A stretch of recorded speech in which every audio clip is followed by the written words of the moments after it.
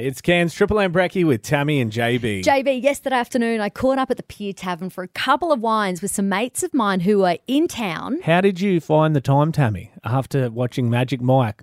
All three movies across the weekend. Who'd have thought she socialised as well? After Magic Mike, I slid into town very happy and I caught up with my friends. And next minute, my friend Gemma put her phone and said, check out what I saw on the Esplanade today. Now, I don't want to give it away. I actually got Gemma on the phone this morning to announce the big surprise. Good morning, Gemma. Thanks for waking up for us early. Good morning. Anything for you, Tammy? Oh, you're a good lady. Now, tell us, Gemma, what happened?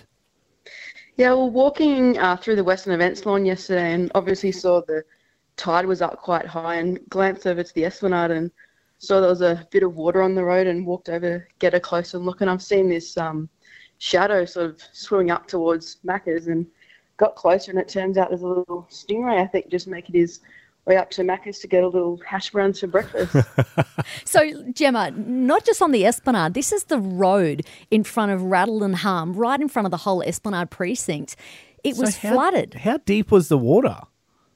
I went for a little wander. It was probably about to my ankles, but I think it was about 8:30, so it was still coming up a bit higher at that point. So we went back a bit later to check, and the little stingray was gone. So I think he made his way back down to the water somehow. Yeah, we hope so. So it was just scooting around there, and so the water was right up. So it's obviously just come in from the ocean.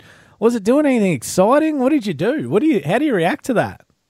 No, I was just sort of swimming around. I sort of walked in and wanted him to go back down the drain, but the water was still coming up, so he wasn't having a bar of it. But yeah, obviously he's made his way back out somehow and got home. Gemma, the footage is insane. So you captured this. Now, do you mind? We're going to put this up on our Triple M Cairns Facebook and Instagram page, because when you showed me, it's absolutely unbelievable. It's a decent-sized stingray that was just cruising along that main Esplanade area. This is the type of thing that like Americans would see and go, look, you can't even walk down the main street on the Esplanade without some wild animal being there, and a stingray on the main street. That's unheard of, I'd say.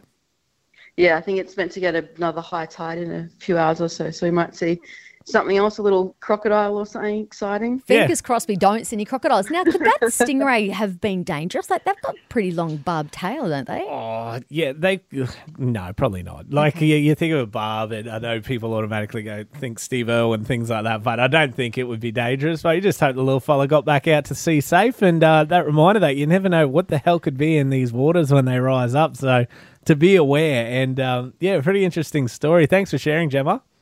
No worries. And if you want to see the footage of it, it's up there on our socials, Triple M Cairns on Facebook and Instagram.